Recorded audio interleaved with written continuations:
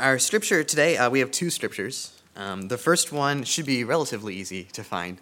It's from Genesis 1, so it's on page 3 of your Pew Bibles.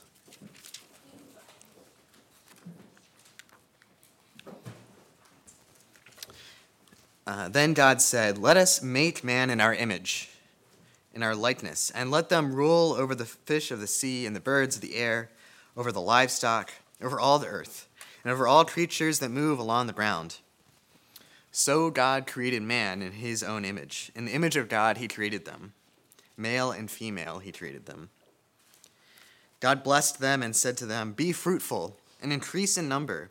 Fill the earth and subdue it. Rule over the fish of the sea and the birds of the air and over every living creature that moves on the ground." And then God said, "I give you every seed-bearing plant on the face of the whole earth and every tree that has fruit with seed in it. They will be yours for food. And to all the beasts of the earth, and all the birds of the air, and all the creatures that move on the ground, everything that has the breath of life in it, I give every green plant for food." And it was so. God saw all that he had made, and it was very good. And there was evening, and there was morning, the sixth day. Thus the heavens and the earth were completed in all their vast array. By the seventh day, God had finished the work he had been doing.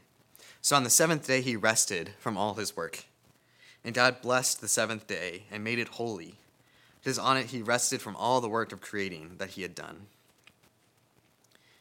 And our second scripture comes from Exodus 20, verses 8 to 11. That can be found on page 138 of your Pew Bibles. It's from the Ten Commandments. Verse 8.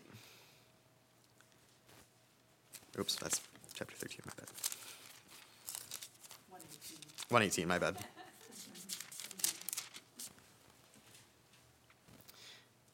Chapter 20, verse 8. "Remember the Sabbath day by keeping it holy. 6 days you shall labor and do all your work.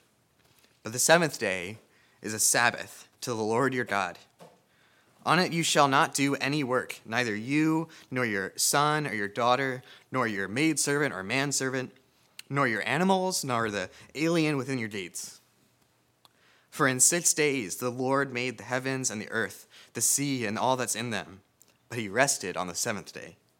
Therefore the Lord blessed the Sabbath day and made it holy." Amen. Over the next 2 weeks, we'll be paying attention to the commandment to practice the Sabbath, or to take a day off every week. Because this says something that it sounds really odd to us in Northern Virginia in 2024. And because it says something that we find odd, that means that we have a lot to learn from it. How you think of rest is really bound up with how you think of work. And since unless you're tired, you work for at least a third of your waking hours, I think this is a really important thing to think about. Now, when you get to the New Testament, you'll see that the early church understood the Sabbath as a law that was meant for the Jews in the Old Testament, and that Gentile Christians should not feel obligated to practice it the same way that Jews do. You'll especially find it in Paul's letters in places like Colossians 2 and Romans 14, and Justin Martyr, an early Christian theologian from the 2nd century, also said the same thing in his dialogue with Trypho. So don't feel guilty if you do work on a Sunday, for example, after church, of course. Obviously, I'm here working right in front of you. Since a major minority or even a majority of early Christians were slaves, they weren't able to practice the Sabbath anyway. Early Christians would wake up really, really early in the morning to worship together at church before they had to go to church on Sundays, before they had to go to work on Sundays. But God's commandment to all of us that we should rest and stop working every once in a while still holds for all of us, not just for Jews. We are commanded to rest because rest is a good gift of God. And as people who rush around as much as we do, it's something we really need to hear. But this commandment to remember the Sabbath day and keep it holy is really an odd commandment, isn't it? It simply says that you shouldn't work one of the days of the week. We're kind of used to the Bible telling us things that we should do that we really don't want to do. To do things that mean making sacrifices that we're not ready to make. But here it tells us to kick our feet up for a day, maybe read a book, watch a movie, hang out with your friends. It's almost like, what's the catch? The problem is that if you get into a certain kind of mode, this really is a hard thing to hear. It's hard to be told to stop working for a day. The first commandment that God gives in this passage is to not have any gods before the true God in the Ten Commandments. In other words, don't trust in other stuff for your destiny or salvation or identity, but put your trust in God alone. Now, it's easy for us to say, we don't worship any other gods, so we're good. But then we come to this commandment about not working, and for some, we have a really hard time with it. We have trouble with it. And I think the reason we have such a hard time not working, is that work has become an idol for us. We trust in our work for our destiny, identity, and salvation. Believe me, this is the idol that might have its strongest hold on me. And when I say I struggle with making work an idol and that I trust in work rather than God sometimes, what I'm confessing to you is a sin. It is a sin to trust in work more than God, or rather than God. It's a sin to work too hard. I'm not telling you that I'm really holy because this is the sin that I struggle with. There is nothing holy about sin. I will have to answer to God for the ways that I put my trust in work rather than God alone. But I don't think that I'm the only one. It's the part of the culture of this area that we revere people that work themselves into a nub and come home exhausted, only to wake up and do it again the next day, and so on forever. But we weren't made to do that. We were made to trust God alone. There is nothing holy about working yourself to a nub instead of trusting God, that if you take a break for a few hours, the whole world won't fall apart. But for some reason, we actually revere and hold sacred the kind of person that makes work an idol. And that very fact is actually the best proof that our culture has made work an idol. Now, imagine for a moment that some prophet in the Old Testament, let's say Elijah, came and saw a bunch of Israelites worshiping some other god, like Baal, instead of the true God. They trust in Baal to give them rain, and not God alone. So then Elijah goes up to them and says, "What are you thinking? Don't you know that Baal isn't a real god?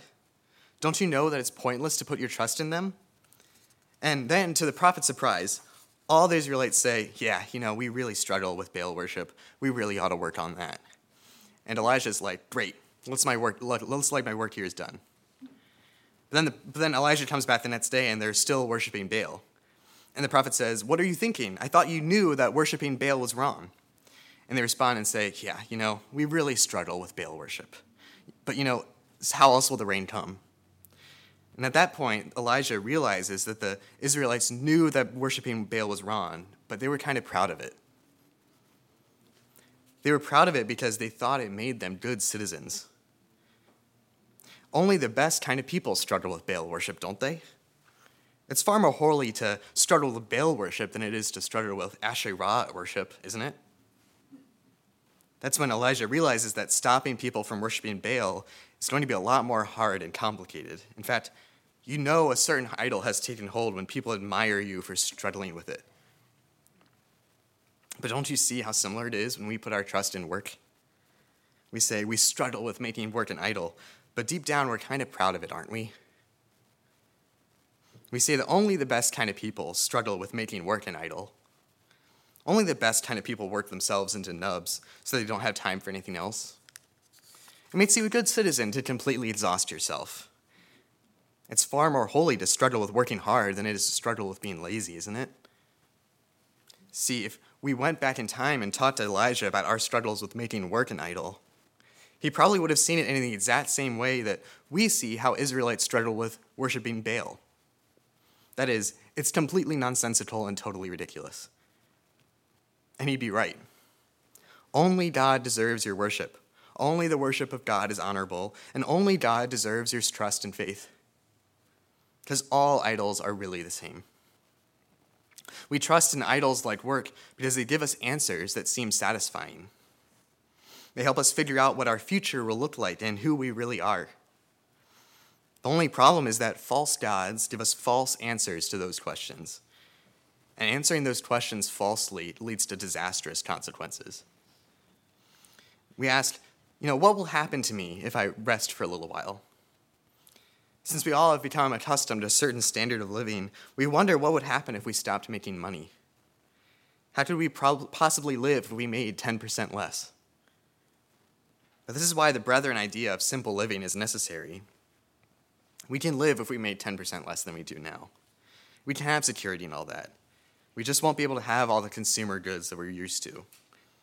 We won't be able to eat out for every meal. We might not have all that, but we'll have actual healthy relationships with our work.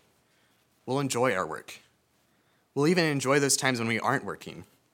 And we'll build communities with one another and hang out together, instead of working ourselves to death before collapsing into a Netflix coma and then falling asleep. We were made to depend on God for all this stuff. And God promises us better things than a few more consumer goods, if only we trust him. And this is the one that really gets me. We might ask, who am I if I stop working? What's the point of doing anything unless I have something to show for it at the end? What will people think of me if I'm not always pursuing the next degree or writing the next paper? Sometimes I work just to avoid having to think about those things. But work is a false answer to those questions, just like work is a false God. Who am I if I stop working for a day? I'm a child of God, that's who. Isn't that enough of an identity? Can't I just rest knowing that God loves me whether I'm writing a paper or not? No, we were made to actually enjoy the fruits of our labor. We were made to enjoy our labor itself. But if we can't do either of those things, we need to look at ourselves and wonder whether work has become an idol for us. It's good to work hard. It's even good to push yourself. God might be calling you at this time to work harder during this time in your life than in others. But think and pray that God would make sure that when you work hard, it's not because you trust your work instead of God alone. If you find that your work is coming between you and God, that might mean it's a time to take a step back, take a break, and reevaluate. As scary as it sounds, that means that sometimes you're going to have to say no to people when they ask you for things.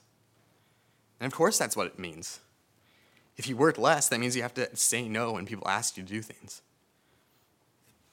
Now, when I say work, I don't only mean the stuff you get paid for. I also mean the stuff you volunteer for, even the church. I mean the stuff you do for other people as well. We were definitely made to love and serve one another, and that can involve work. But sin is tricky, and so is idolatry. Even when you are working for the church, and even when you're helping out your neighbor, you might find yourself worshiping at the idol of work. People answer those same two questions with work, whether they're paid for it or not. People volunteer at the church because they understand themselves as super volunteers who never need a rest. People will think, what disasters will happen at the church if I took a break? But I'm serious here. If you are feeling burnt out with church volunteering, if it's coming between you and God, talk to us immediately and don't feel guilty if you need to take a break. You can keep coming to church on Sundays, even if you don't volunteer. It's okay. We love the gifts that you bring us with your volunteering, but we love you more.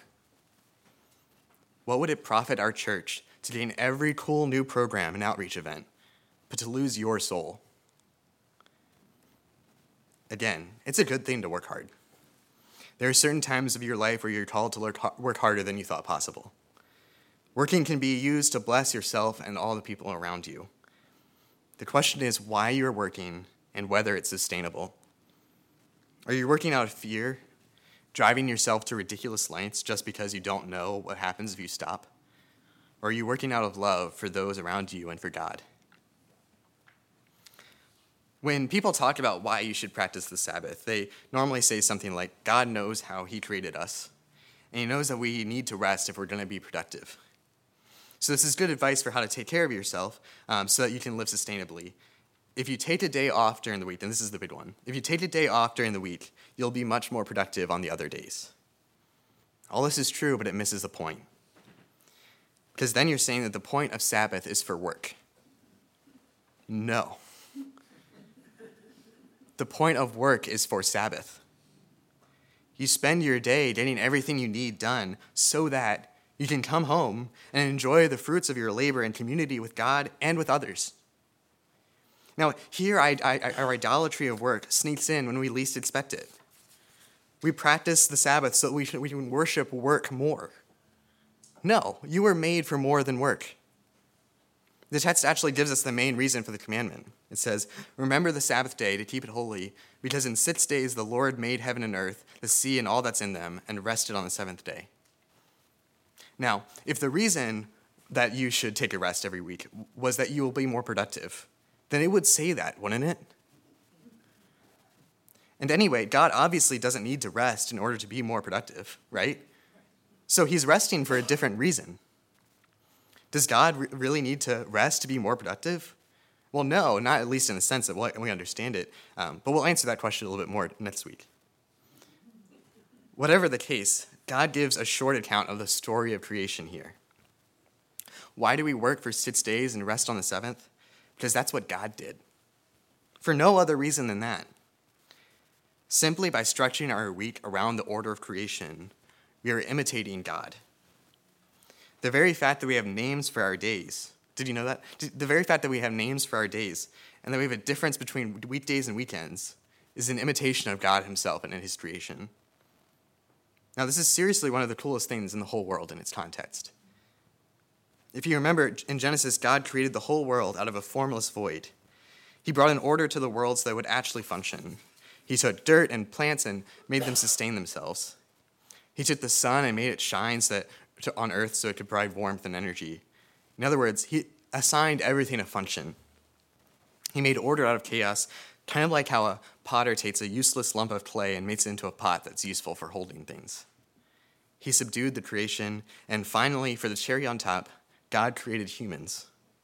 And he assigned humans their own function too. He told them to fill the earth and subdue it and to have dominion over it. The very first job that humans have is as gardeners in the Garden of Eden. Their job is to maintain God's creation, to make sure that it remains as beautiful as ever, and to make sure that God's order for it remains in effect. Now, you might wonder, why doesn't God just do all that? Now, obviously, God is all-powerful, so why can't he take care of creation for himself? The answer is that God is simply allowing us to have the privilege of joining in his work. God brought order to creation, so we bring order to creation. God reigns as king over creation, filling the earth and subduing it. So we reign as kings and queens over creation, filling the earth and subduing it. It sounds crazy, but if God is creator, then we are co-creators. Can you imagine that? God has so honored humanity that he has allowed us to be a part of his work of creation. And this isn't because God needed us to do it. We know that he doesn't. It's because God wants us to join in with his work. God so abounded with joy and playfulness in filling the earth with the beautiful mountains and unfathomable oceans. He so loved creating the rhinoceros and the seahorse and the lion. They couldn't help but want to share that joy with humans.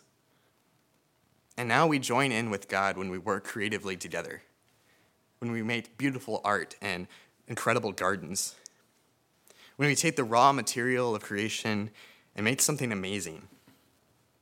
God shared the joy of his work of creation like a father might show off his work with his child. My dad worked for HP his whole life on fixing computer storage systems. And from a really young age, I remember thinking that computers were really, really cool, and I wanted to work with computers when I grew up. I would talk with my dad about megabytes and gigabytes and terabytes and petabytes. I would find out the difference between 480p and 720p and 1080p. I thought Blu-ray was a really big deal when it came out. He would show off what his new computer could do, and I just thought it was the coolest thing. And in sharing the work of creation, God is just the same. When we look over a mountaintop and we look at all that God has created, it's like God is showing off what he's done and saying, "Isn't this cool?" When you go to Great Falls Park and you see the rapids of the Potomac, it's like God, like a dad, is saying, "Don't you just want to join in with me?" During those times, we're like God's apprentices, and God is a really enthusiastic and joyful master. Anytime we see incredible beauty in God's creation, it's God saying, "See this cool thing I did? Okay, now do likewise." Make paintings of the landscapes that are somehow even more beautiful than the landscape itself. Write a song about the beauty of creation that enhances your enjoyment of it. Take the seeds of wheat and make amber waves of grain stretching acre upon acre. It's a wonderful job that we've been given. So why do we work 6 days and take the seventh day off? Because that's what God did. We're his apprentices, and that's all we'll ever do. Do we get why? Well, not exactly, but we do what God did anyway because that's what he taught us in the shop. Every part of our work and life is creation, whether constructing buildings or writing code or planting flowers or playing music. In all of these things, we imitate our Creator, who worked for 6 days and took the seventh day off. We show that there's a family resemblance between all of creation and its Creator. In other words, we don't take the Sabbath day off because we don't like our work. It's not, man, we all really hate our jobs. We need a day off every week. For a while, going back years now, I thought, well, I actually really enjoy the work that I do, so it doesn't really feel like work. So I don't really need to rest from it if I do like it. But that's missing the point of the Sabbath entirely. The point of the Sabbath is to honor the work that you did on the first 6 days. You give up working for a day because that makes the work all the more sweet. It's recognizing that your creative work in the 6 days is actually God's work, and you've just been given the privilege of enjoying it. That's true of every honest profession in this world, no matter how secular it might seem. Everything you do and work is oriented to creating order out of a world that is prone to fall apart. Everything you do is an act of creation, just like God's creation. And that means that all the work we do is profoundly honorable and sacred. And more than that, Sabbath is a celebration of creation. You work 6 days, and on the seventh you rest, because in doing that, you're commemorating creation. That means that the rhythm of your life is bound up with remembering the one that created you. It makes it easier to be thankful for the blessings in your life if every week you have a day specifically meant to remember who created those blessings. That means that the things you do on the Sabbath are meant to celebrate creation. Taking a hike on the Sabbath is a celebration of the God who made the mountains and everything you can see from them. Playing a board game is a celebration of the God who created our minds and the cool problems we can solve with them. Playing a sport is a celebration of the God who made games and the bodies to play them. This is all a constant reminder that God is good and the world that he created is good. So you see how the gospel gives us a better vision for what work looks like than our false god of work. We work out of the overflowing joy of God's good creation. We work because we love this world and we want to see the best come out of it. We want to see beauty and joy and love and community come out of our work. And at the end of the day, we kick our feet up and enjoy what we just did, just like God kicked up his feet and enjoyed his work. More than anything, we work because we want to be like our Father. We want to rest because we want to be like our Father. It's way better to be God's co-creators, spilling out art and food and joy through our work, than it is to work out of fear. So let's all take this week to reconsider our relationship with our work. Let's make sure that we're not making work an idol, and that we serve out of love and not out of fear. Because work and rest are good gifts of God, and we should receive them as good gifts, and not as masters that we must obey. Let's pray. God, we have often not been loyal to you, instead worshiping our work. It is easy for us to think that the whole world would fall apart if we took a break. But God, you alone uphold the world by your word. We don't keep the world running, you do. Help us to rest in your grace and mercy. Amen.